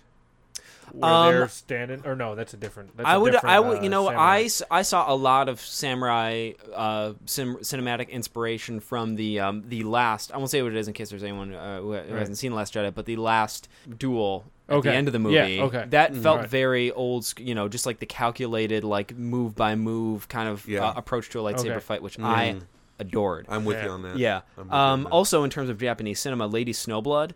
You seen that? I've vaguely heard. It's of it. very cool. There's Is that Kurosawa? No. Kill Bill Volume 1 took a lot of inspiration for this, specifically from Lucy Liu's character. Oren Ishii is like exactly Lady Snowblood. And there's actually a song from Lady Snowblood that is used in Kill Bill Volume 1 for the end of it. So that was very cool. Blade Runner, I think I had seen before 2017, but I kind of, revisited it a lot. I kind of went back to watch it a lot in the lead up to 2049. And so that was a big, older thing I was getting into and just learning a lot more about. Just, I adore that original, and I haven't yet seen the theatrical cut, but I finally got a version of the Blu-ray that has all the different cuts on it. Does the final or the director cut, did those have narration? No. They don't. They don't. At all? No. Oh. They're much more, they're told, the story is told in a more effective and subtle way, and they have very different endings. So look forward to that. Yeah. I saw the original Mummy because I was so excited about the new one. yes. Which is great. I don't like it as much as Dracula's or love Frankenstein. the We've original actually talked Mummy. about this in depth. Yeah. Yes. And for those who do want to hear us talk more about, We have a whole Universal Monster podcast movies, about we did that. a whole podcast about that. Yeah. Yeah. So- But yeah, That's a great. That's one of my favorite of the universe. I did really enjoy it, especially the opening. Not the new one, but Yeah. the Mummy, the original Mummy. I think that's of the movies. To clarify, Yeah. no, we don't mean the 1999. No, Mummy. we mean the 1932. Yes. Yes. I still with enjoy Boris the Karloff. 1999 one. I do as well. It's a fun, But Sure. a lot it's of a people fun are Indiana mistake- Jones movie, is what it is. Yeah. It just bothers me when people say like the original Mummy was so great. The original one with Boris What Karloff, Brad it's what great. Brendan It's like Boris Fraser Karloff. did. They're I'm like, remaking yeah, the Brendan yeah. Fraser movie. Yeah, like, That's the dominant reaction that most people I talked to thought that The was original the case. 1932 is great. Yes. Yes, it is. Glad you saw that. So yeah, and another lead up to a new movie, and lead up to Logan. I watched some of the cinematic inspiration for Logan, namely The Gauntlet with Clint Eastwood and Shane, the classic western Shane, okay. which was I enjoyed The Gauntlet. The ending is ridiculous, utterly ridiculous, in my opinion, for what the movie was. But Shane is really glad. That was a really big inspiration for Logan. They actually used footage from that movie, like they watched some of that movie in Logan, and there's there's big thematic tie-ins with that. And Logan, I just adored. I thought it was one of the best movies of the year, and Shane is a great old classic western. And then I revisited some stuff that I'd seen years back, like Labyrinth and Jumanji and Josie and the Pussycats. And that's an underrated. I that actually movie's, heard that movie was pretty good. It's a pretty great satire of music commercialism of the time. Yeah. What year was that one? 2000. No. The 2001. Yeah, pre 9/11 though. Maybe it might have been like 1999, or 2000. But like it's like Carson Daly's TRL is featured in it. But it's really funny. It's like much more than it has any right to be. Who all is in that one? I know Rachel Lee Cook is. Lee Cook, Rosario Dawson, Tara Reid. Oh, all right. Yeah. Alan Cumming. Okay. And Parker Posey, which automatically makes it elevates right, it. Yeah. So, and I also revisited. I was inspired to rewatch a lot of John Hughes in the lead up to Spider-Man: Homecoming. Okay. I still think Some Kind of Wonderful is his best teen movie. I love that movie. I like it better than Pretty in Pink. I do too. Ferris Bueller's Day Off is better than I remember. Ferris Bueller's Day Off being more of just like a goofy kind of thing, but it has more of a dramatic heart to it than I remembered. Yeah. Especially with Cameron. Yeah, with Cam. It's big. Absolutely. In fact, the more I watch it, the more I think of Cameron as the real main character of that movie. Yeah. Interesting. He's the one who grows. He's the one you relate to more. Yeah, he's the one I relate to. He's also the only one that changes. He's the only one that experiences character growth in the movie. Isn't there a theory that Cam is nuts and Ferris Bueller's a figment of his imagination? Yeah. Similar to like a Fight Club. Yeah. Cameron is Fight Club in it. Yeah. I don't think it holds up. It doesn't hold up. It's just funny. Yeah. So but that was just a cluster of things I had either discovered for the first time or revisited in 2017. All right. It's a good year. Looking forward to what comes next. All right. But for now, what's coming next, Nate? What's coming next is we have some more user submissions. Yes, wonderful. All right. So this is from Mary Debo. Okay. Mary Debo. This is what she sent in for what she discovered in 2017. It is Pog-centric, ladies and gentlemen. Can we put up the Pog alert? Pog alert. Pog alert. All right. So she went... He's back in Pog form. She went to something called PogCon. So there's a PogCon that's been going on for the last few years, I guess, and as Mary says, quote, Mary Debo. For anyone who has forgotten about Pogs, they're kind of a game. You take a plastic disc and throw it on top of a stack of cardboard discs. I'm sorry, I wasn't very good at the game, so I don't really get it. But some people won. I was not one of them. I did enjoy the 90s music playing at said PogCon. This was her first year attending. She said we were given goodie bags with all sorts of fun 90s stuff. Clapper toys you swing around to make the clicking sound like the New Year's Eve kind of thing. Oh, okay. Mini slinkies, a handful of Pogs, assorted pencils and trinkets. She did not discover any latent Pog skills, but Jason, her friend who she went with, won the tournament. That's her boyfriend. Yeah, ladies and gentlemen, this has gotten Geekiverse After Dark. Excuse me, boyfriend. Wow. Her boyfriend won the tournament. Yeah, so he's kind of the hero of this story. That's right. It was an intense game, but he won a tube of 200 Pogs and Tamagotchi. That's a lot of nice. But she says, don't be sad for me, though. I now get the honor of dating the world champion Pog player. So she's beautiful. It's like Casino Royale told from the perspective of Vesper Lind. 200 Pogs is a lot of Pogs. That is a lot of Pogs. Thank you for sending Someone that else in. Better be Alf. PogCon, it's I think Jason also sent in his recollection from his point of view. Oh, does he? Yeah, do you want to look that up? You just have to click back there. I think that's on there too. So okay. You will get to hear the experience from Jason's point of view. Champion. Which it could be a completely different conclusion, like Rashomon. Yeah. So his friend, a guy by the name of Joe Kenyon, he runs PogCon every year, and as Mary said, usually consists of 90s themed things, with the main event of it being a Pog tournament. And this year he won first place, and he's now a champion. But Jason also sells Pogs, shows, collects, and usually has a Pog cookie cake. Oh wow! He's been doing this for a few years, kind of small, with their friends attending, but it's growing. He wants to make it even bigger. He's been in contact with some companies that he wants to help bring Pogs back. So that's what Jason is endeavoring to do. And if you want to find out more about PogCon, you can look up follow Joe's, the guy who's entertainment company, Diligent Loiter, on Twitter at Diligent Loiter. You can find more about PogCon on there. But thank you, Mary, and thank you, Jason, thank you for those wonderful submissions and our tale of a bygone era and about how modern tournaments of games of chance and of intrigue and of romance. That's right. Can occur in this day and age through a 90s lens. So thank you for that. Hi there, Memory Machine listeners. I am jumping in here real quick because I realized after the recording that we did that I forgot someone's comments. You see, one of our good buddies, Lou, was going to be in here talking with us as well, but he ended up having a date night with his wife because they had for those of you who have kids, you know what a rare opportunity it is to be without them for an evening. So they took advantage of that. I don't blame him for missing it all for that reason. Anyway, but he wanted to make sure that he sent this in real quick to share with us about what he discovered in 2017, especially with him being a newer parent, sort of similar now I am actually. Anyway, he said, I suppose it would have been a rediscover technically, but I was actually going to bring up Sesame Street. Growing up, you think of it like a dumb quote-unquote baby show, but as a parent, that show has been a lifesaver this year and is oddly funny for adults and pretty pop culture savvy. Weird choice, I know, but hey, super relevant for the last year of my life, and I could totally sympathize with our good friend Lou because I am a newish, not my son's 3 years old, so not that new, but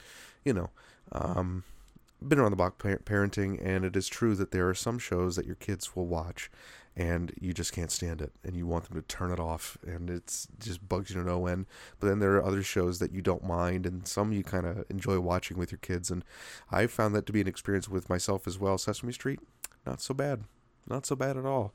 I mean, obviously I don't need to learn my letters and numbers and all that kind of stuff, but you appreciate the little nods to things like, I remember seeing once they made a reference to ER or The Sopranos or Game of Thrones or something like that. I mean, obviously things would be way over the children's heads and nothing salacious, but I totally sympathize with him with that. Anyways, let's get back to the show.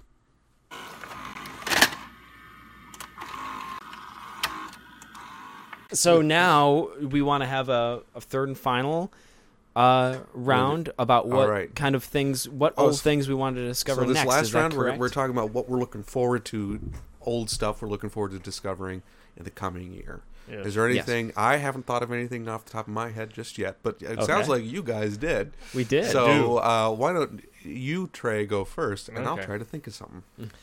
Well, Nate, as you know, because we have talked about it quite a bit in the off times of these podcasts, yes. I am a huge Comedy Bang Bang fan. Yes. And love all of the improv stuff that happens on Earwolf and on the internet and in the podcast universe. Yeah. Funny enough, Comedy Bang Bang was a discovery of me this year, but I didn't qualify it as old. Yeah, so I wouldn't say that old. I had listened to a lot of the other Earwolf improv stuff.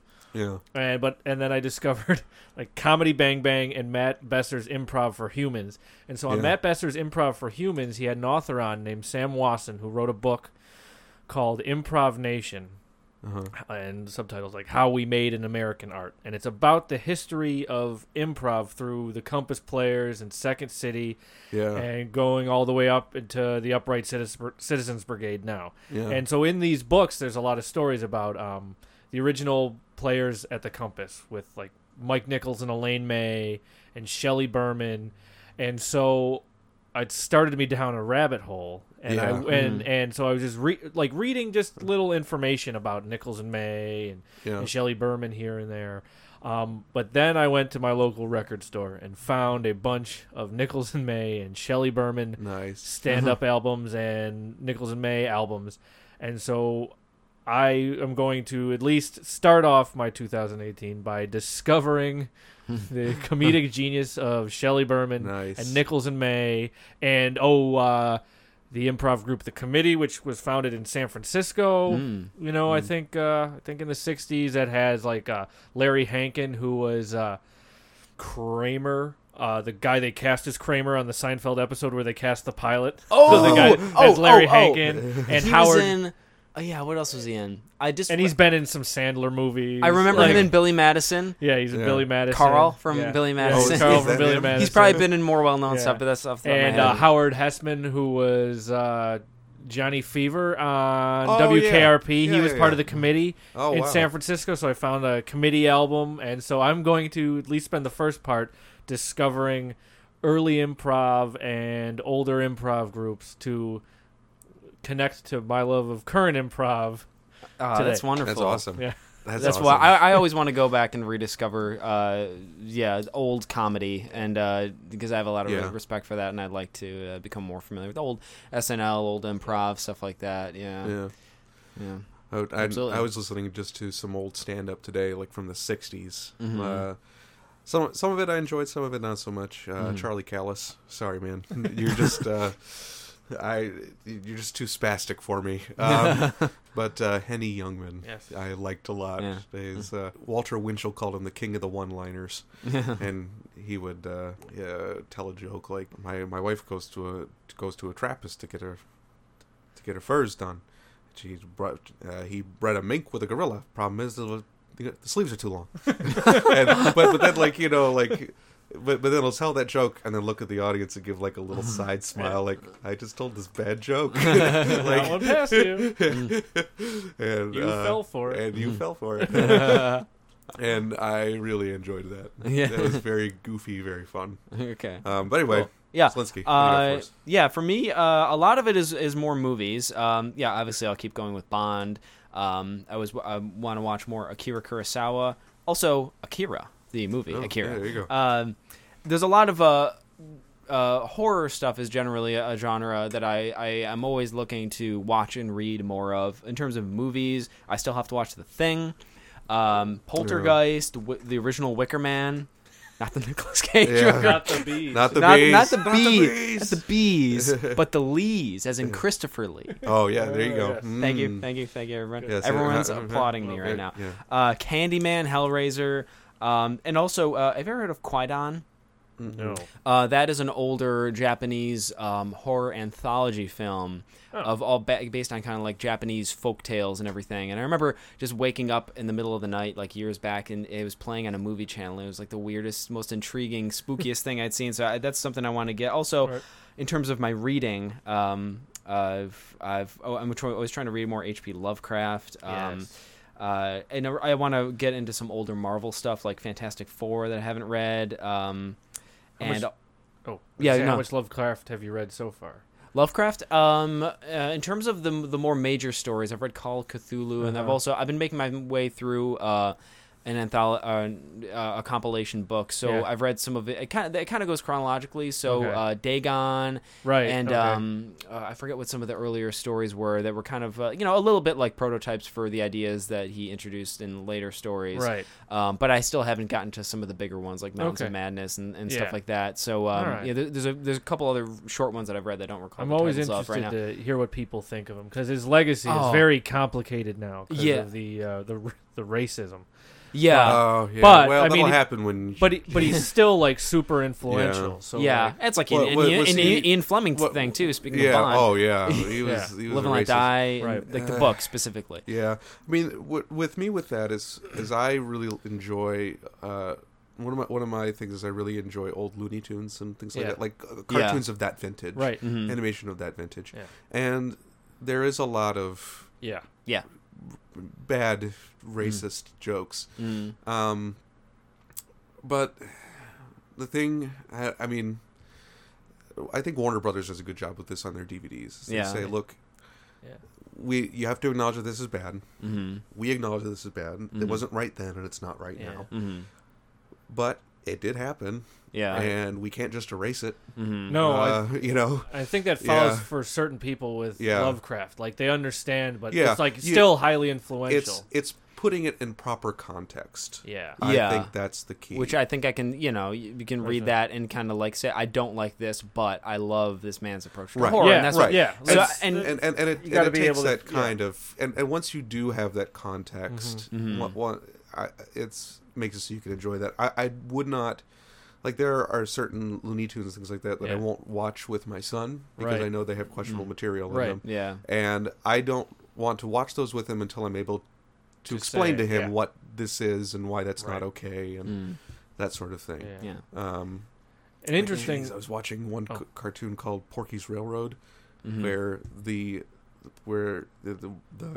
train is it's a runaway train, and it goes by a pile of wood, and it rushes by and it blows all the wood off, and there's a black guy underneath, and I was like, "What is that? Has to be a reference to something," and it is a reference to an old phrase that has thankfully gone out of style called an N-word in the wood pile. Oh, no. Sort of meaning an elephant in the room. So when I looked that up, I was like, oh no.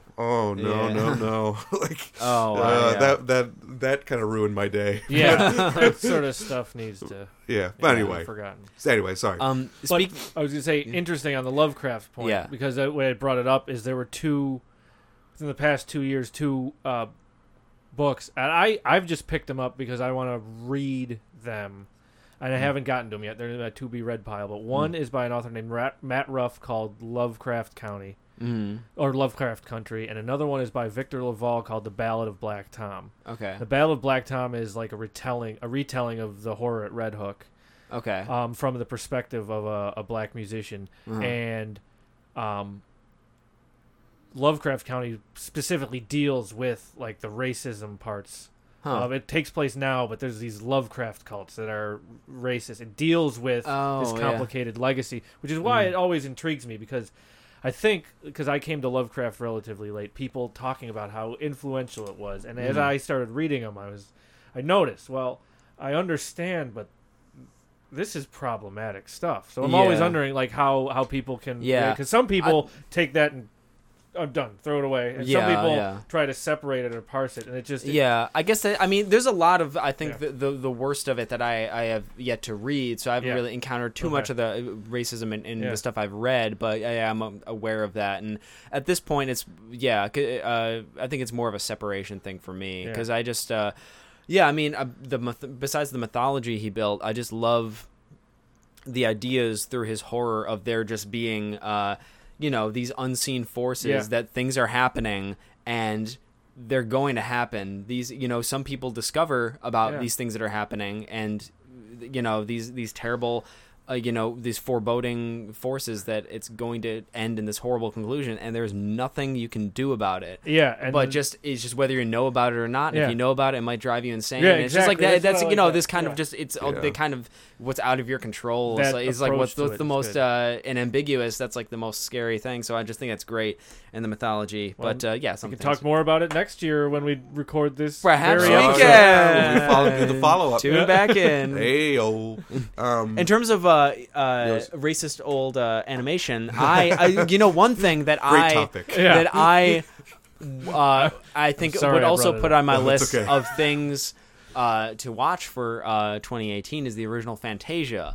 And and there's I just discovered about that recently about that Disney has actually edited the original to kind of eliminate the what is it, the horses, opponent. Yes. I don't know if there's any way you can see the original now, or if they I think I've just seen YouTube clips of what the original looked like, but obviously it's not an official release anymore. It's I mean, I understand where Disney's coming from with that, where like you want to continue to sell this to young people or something. It's not like with a lot of the Looney Tunes sets that come out, they're sold. I mean, it says on the back, it says we're selling these to collectors. We sell this to you because you have an interest in animation history. You're not an 8-year-old looking to be entertained. Right. They do have sets for 8-year-olds that want to be entertained, but this is for you, the collector.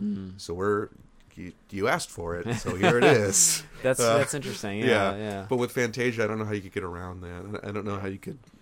I guess you know what? I bet Disney just like, well, yeah, sure, put it on YouTube. Like, we're never going to monetize it. And it's just because it's tough with Fantasia too, because the animation is so tightly paired with the sound, so it's not, you can really cut clips out, so they have to either crop things or just actually like remove things from so it's kind of interesting. It's I mean, it's the kind of thing you wouldn't notice if you didn't know because of the nature of what's going on screen in those sequences. Fantasia is a beautiful movie, though. You're saying you haven't seen it? I haven't seen the full movie, so that's Fantasia something I've been wanting to. Beautiful. Yeah. It is, after watching it for the first time in a long time, I was bored by it as a kid. Yeah. But having watched it recently, I think that's one of Walt Disney's absolute finest. Yeah. Oh, yeah.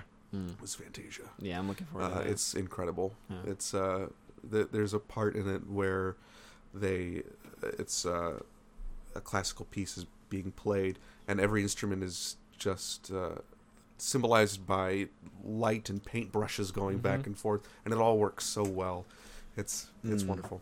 That's great. And the Chernobog scene at the end is pretty cool. That's all I ever thought. I thought Fantasia was only ever the Chernobog scene and the Sorcerer's Apprentice. Yeah. Oh, and I didn't realize until looking into it recently that the Nicolas Cage movie Sorcerer's Apprentice is a Disney movie, and it's kind of supposed to be like a retelling of that Sorcerer's Apprentice. Yeah, it is. That is a weird thing to... I think they do have a cleanup scene in it. Was this before the Marvel and Star Wars acquisitions, when they were still trying desperately to get the teenage boy crowd? I think so. Yeah. It's what, Jay Baruchel and Nicolas Cage? Yeah. And Alfred Molina, I think. Yeah, I'm telling you, after that Marvel and Star Wars acquisitions, we'll probably never see Tron come back ever again. Oh, well, that Tron was that's tough because that I love Tron, and there was a third one that was it did really get. It was after. I feel like it was after after the acquisition, and the sequel was after the acquisition too, right? The Legacy was before the acquisition, I think. Oh, did they put it into production before the acquisition? Because didn't it come out in like 2010? Yeah, Star Wars wasn't. They didn't buy Star Wars until Star Wars acquisition. Yeah, they didn't buy Star Wars until 2012. In terms of Marvel 2012. stuff. Legacy came out a year before. I think a year before that. Yeah, I'm thinking in terms of even Marvel too. It was after the Marvel acquisition. But yeah. The third one was really abruptly kind of canceled, but then now there's all these things about there being a third one that might kind of be a reboot. I mean, the director of Legacy still talks about making a new one, and supposedly Jared Leto is attached to a remake and everything. I think Epcot's getting a ride. Really? Yeah. A Tron ride? There's a roller coaster at one of the, I think Shanghai maybe, or one of the overseas Disneys. There's a Tron light cycle coaster. I want that. And I think Epcot's getting one here in good. the States. Oh, good. It's not gonna be at the one in California, I don't think, but I think it's coming to Epcot. Oh, good. I love Tron, and I really like this. Really like the sequel. I still haven't too. seen Legacy. I've seen the original Tron many times. Yeah. In fact, I got to see... That's another movie I got to see at the Dryden Theater in Rochester. Yeah. I got to see the 35mm print, and at the very beginning, they put up a couple little slides trying to explain to you how computers work, because Disney was really afraid that nobody would understand the plot. What are we doing? Yeah. Legacy's really cool. But I think with me, like, when I'm looking to discover... Yeah. I think it's... Got back on track. I think... It's hard for you to say because everything you do is rediscovering and discovering things from the past. That's kind of my MO. It's where you live. Yeah, that's where I live, is digging up stuff old stuff I haven't seen. Yeah, trying to find things that history tried to forget. Or one thing that I do kind of that. I went through my Amazon wish list. Like, what have I not bought yet that are things I want to see, and one of them is Charles Ray movies. Charles Ray was a silent dramatic actor, comedic dramatic actor, and he did a rural guy going to the big city kind of movies. But there are a couple that I wanted to see. One is called The Pinch Hitter, and another is called The Busher, and they're baseball movies, as you could probably tell by the titles. Busher meaning playing in the bush leagues, and Pinch Hitter. Yeah, I know that one. Yeah. But I knew that reference. But good for you. But I've always been interested in like vintage sports stuff, like old sports things. All right. And so seeing a silent movie about 1910s era baseball is the really freshman. intriguing to me. Yeah, freshman with that old football stuff. Yeah, I love seeing, like, when you watch an old movie and they have football in it, just to see how wildly different it is. Yeah, compared to what we have today. You know, no face masks. You know, tackling is just like a wrestling move. You want to kill the guy. And it's all played on grass. Like the field is like all muddied up and gross by halftime. But I really like old sports movies, right. And I'm really interested to see that. There's also one too that I would love to watch. I don't remember the name of it right now, but it's a hockey movie from 1937, starring John Wayne as a hockey player. Wow. Yeah, and that premise intrigues me too much to not eventually buy the Warner Archive DVD for $20 to watch John Wayne in a hockey movie. Yeah. Like, how many skating lessons did he have to take? I know, right? Right? I just had to see, like, does he really skate? Like, does he really know how to skate? I have to know. And not only that, but I really hope I get to see, like, some, like, old 30s NHL or AHL footage, you know? Yeah. Like, old footage of, like, the Montreal Maroons or Lord willing, the Hershey Bears, or those old AHL teams, Cleveland Barons. But how old are the Amherst? They're old. 1956. Oh, only 56. Yeah, 56. So you won't get any old. They are Rochester the Amherst. second. They are the second oldest AHL team still in standing. existence. Okay. Yeah, the Hershey Bears are the oldest one. Yeah, yeah, that's right. Oh. Old sports stuff. Yeah. Which so actually next week, I hope to do next week. Yeah. We're going to do a podcast about silly old sports songs. Yeah. And I'm very excited like about what kind of silly old sports songs? Like songs about like the Super Bowl Shuffle from like the Bears, or like that is you're listening to like Brass Bonanza from the Hartford Whalers. Yes. Okay. Right. Yes. So the Super Bowl Shuffle is just a little too obvious. Right. Okay. Yeah, it's a little on the nose. We're going to talk about the Patriots song that came out at the same time called the New England, the Patriots, and We. Boy, oh boy, is it bad.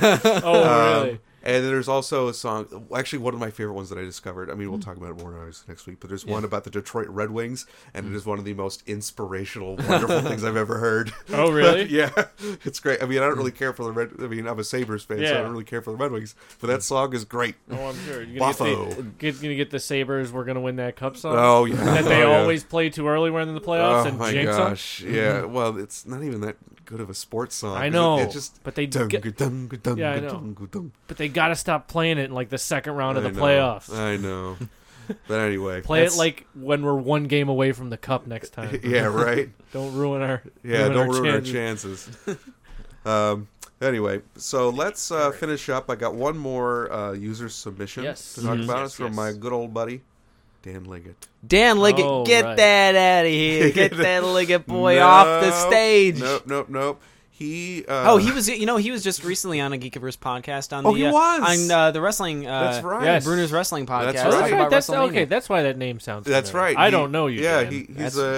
he's a referee for Victory One Wrestling here in Buffalo. Yeah, local nice. wrestling. So he knows what he's talking. He's a lifelong wrestling fan. Oh so, yeah. Linsky, have you ever been to a match with us? Yes, I have. Oh yeah, that's right. I went to the one with you and Drew. Yeah. Yeah. It was great. It was super. Was that fun. the one at the Bash of the Beach? Yeah, that was. Yeah, it was by the beach. Yeah. Oh my god. What promotion was that? Was that that's Victory One? Okay. Yeah. I go to ESW quite a bit. Have you got to ESW? Yeah, I had a friend who was a long time ESW guy. Let me know if you're going up to the ESW show. I'll go up with you. All right. I love local wrestling. Okay. It's so much fun. Really fun. You're not going to see the anyway. Yeah, we were just us and Dan's parents were just kind of heckling him the whole time. Would you go to a 4-year Christian college? Yeah.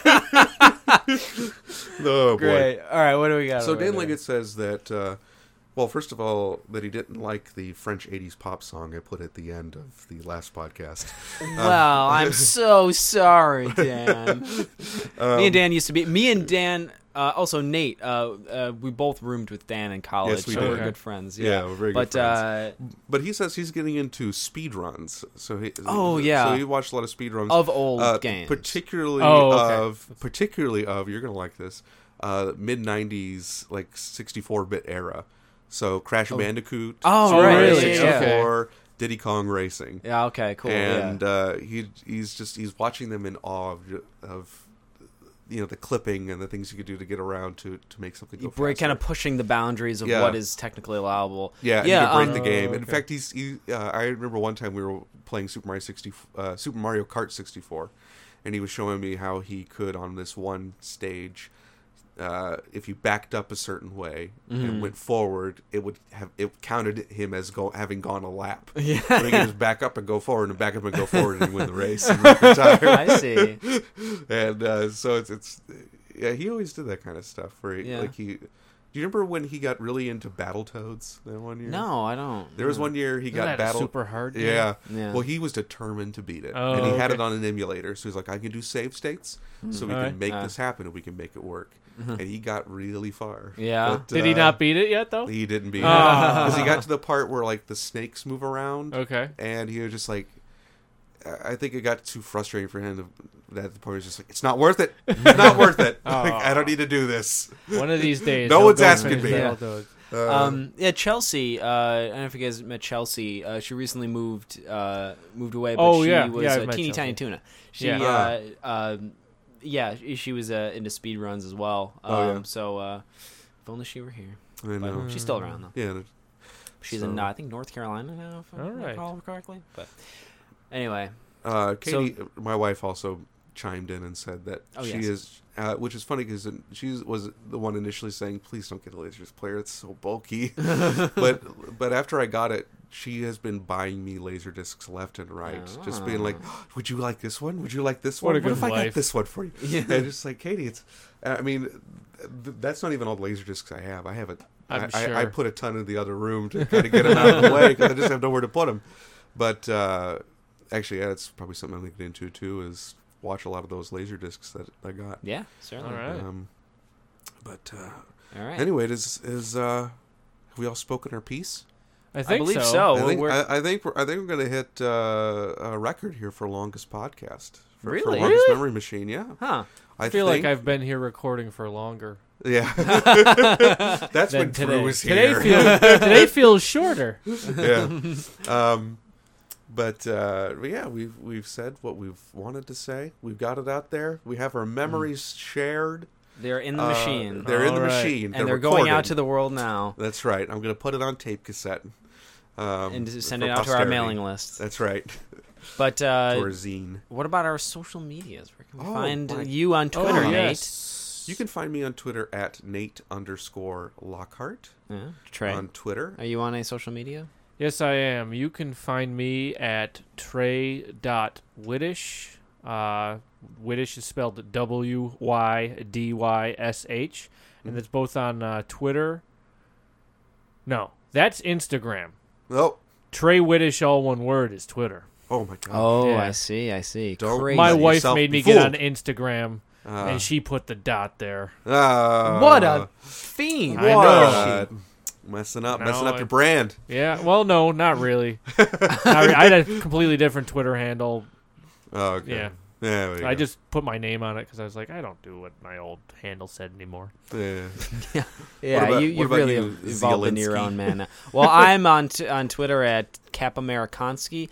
I'm always thinking about alternate Twitter handles though. One day I thought of Skywalketeer as a really good amalgamation of Skywalker and Rocketeer. All right. I don't know. Do you guys think it's better than Capamerikanski? What, you're gonna change like your @@ address? Yeah, just the handle part of it. I don't know. What do you think is better? Somebody's gonna steal Skywalketeer, so you might as well go. You have to change it now. You'll never. I'm just gonna claim that one. I'm gonna have both, and neither you can use it. But there's just gonna be eggs that are unused. But have do it. Sit on it. Yeah. There you go. Anywhere else we could follow you? That's pretty much it. I'm not on Instagram, but I am. But I don't. I mean, you could always follow this podcast. You could, yes. It's on SoundCloud. It's under the on iTunes. You look for Geekiverse. Is that what it is? Yeah, it's under the main Geekiverse right now. They're all under the one feed, and you can find the Geekiverse online at on Facebook, Instagram, at Twitter. At the Geekiverse.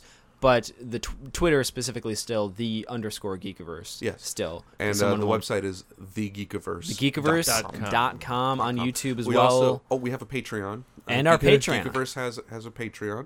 So if you wouldn't mind throwing us a few bones, keep this wagon Yes. train a moving. Please do. Please do it. And we, help us keep the lights on. Yeah, and there's a lot we want to do with this new audio equipment that Nate picked up. You know, we want to amp up our video and our audio content. You know, we would love to do some new new shows, new listen to how I don't pop.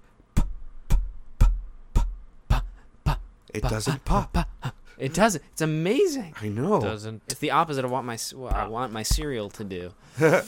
So, but yeah, we would love to amp up the content. So please support us if you wish, and please, and feel free to comment and reach out to us on social media. Subscribe. Yeah. We would love to hear from you. Yeah, I suppose those as well. Those are important. Anybody got anything particularly fun that they're doing coming up on the Geekiverse? Me and Josiah just pushed out some video content to accompany our end of the year, kind of the best of the year stuff. Yeah. So so that's something we did recently. What about you guys? What have you been working on? Okay. Nate's been working on the memory machine. Yeah. This is my life. Well, listeners, I assume since you're listening to this, you guys are fans of podcasts. Oh. So we're fans of us. I'm going to start a weekly feature at the Geekiverse. It's going to be an article recommending a different podcast for you to listen to a week, or go, a different episode, a different podcast canon in general to go find. That's awesome. And, that's a great idea. So I'm going to recommend you guys something to go find out and listen throughout the week, every week. If you guys are any fans of any particular podcasts and want us to talk about certain ones or cover, or think we should start listening to them, let me know too, because I might listen to it. It might become one of my favorites, and I'll talk about it at the week. Because you have somebody to talk about it with. So there's such a wide world of podcasts out there. There's so many of them, and like they're done from like the most amateur of amateurs, using like a web, like a cheap USB microphone, to like, name studio brand comedians. There's so many, and everything in between. To Joe Biden. There's so many out there. Like, I listen to too many podcasts. I'm with you on that. Too many podcasts that I haven't listened to. I mean, it's just I'm always finding new stuff. So I'm gonna. It really it's nice to have a curator. Yeah. There needs to be one. So if you wanna keep your eye out for that, if you're looking for ideas or recommendations of what podcasts to listen to, and if you want to recommend any to us, let me know. I will. I'll cover it and talk about it and write about it and tweet about it, and we can discuss it. So that's very exciting. Let me know what you guys want to do. I know I'm looking forward to that. All right. Yeah. All right. Well, thank you all very much for listening. Thank you for submitting.